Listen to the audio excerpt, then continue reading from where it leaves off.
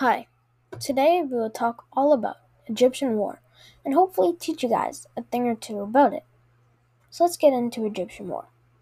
Egyptian wars lasted from around 3100 BC to about 332 BC. Cause for the decline of ancient Egyptian and their wars and military was because of war. The invasions by the Assyrians weakened the Egyptian military, allowing the Persian Empire to successfully invade and take over Egypt.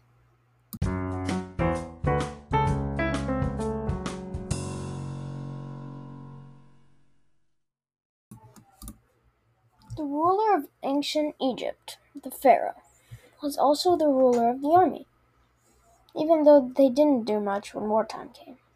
Instead, they would hire two generals in their place to lead each half of the military in the north and south of Egypt. The Egyptian army had three divisions: the infantry, who fought on foot on the battlefield; the chariotry, who fought in chariots on the battlefield; and the navy, who fought at sea. Most pharaohs were highly trained in one of these styles of combat, but would commonly not participate in war. Life as an Egyptian soldier was hard work. They trained to keep up their strength and endurance. They also trained on different types of weapons. If they were proficient with a bow, then they would become an archer. The weapons vary from swords, knives, spears, and bows.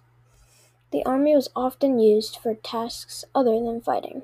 After all, if the pharaoh was going to feed all these men, he was going to get some use out of them during times of peace. The army worked the fields during planting and harvesting time. They also worked as laborers on a lot of construction, such as palaces, temples, and pyramids.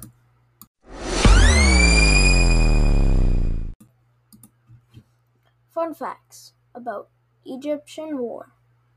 Fact 1. Sometimes young boys were signed up to be in the army as young as 5 years old. However, they didn't actually start fighting until they were 20 years old. Fact 2. Army divisions were often named after gods.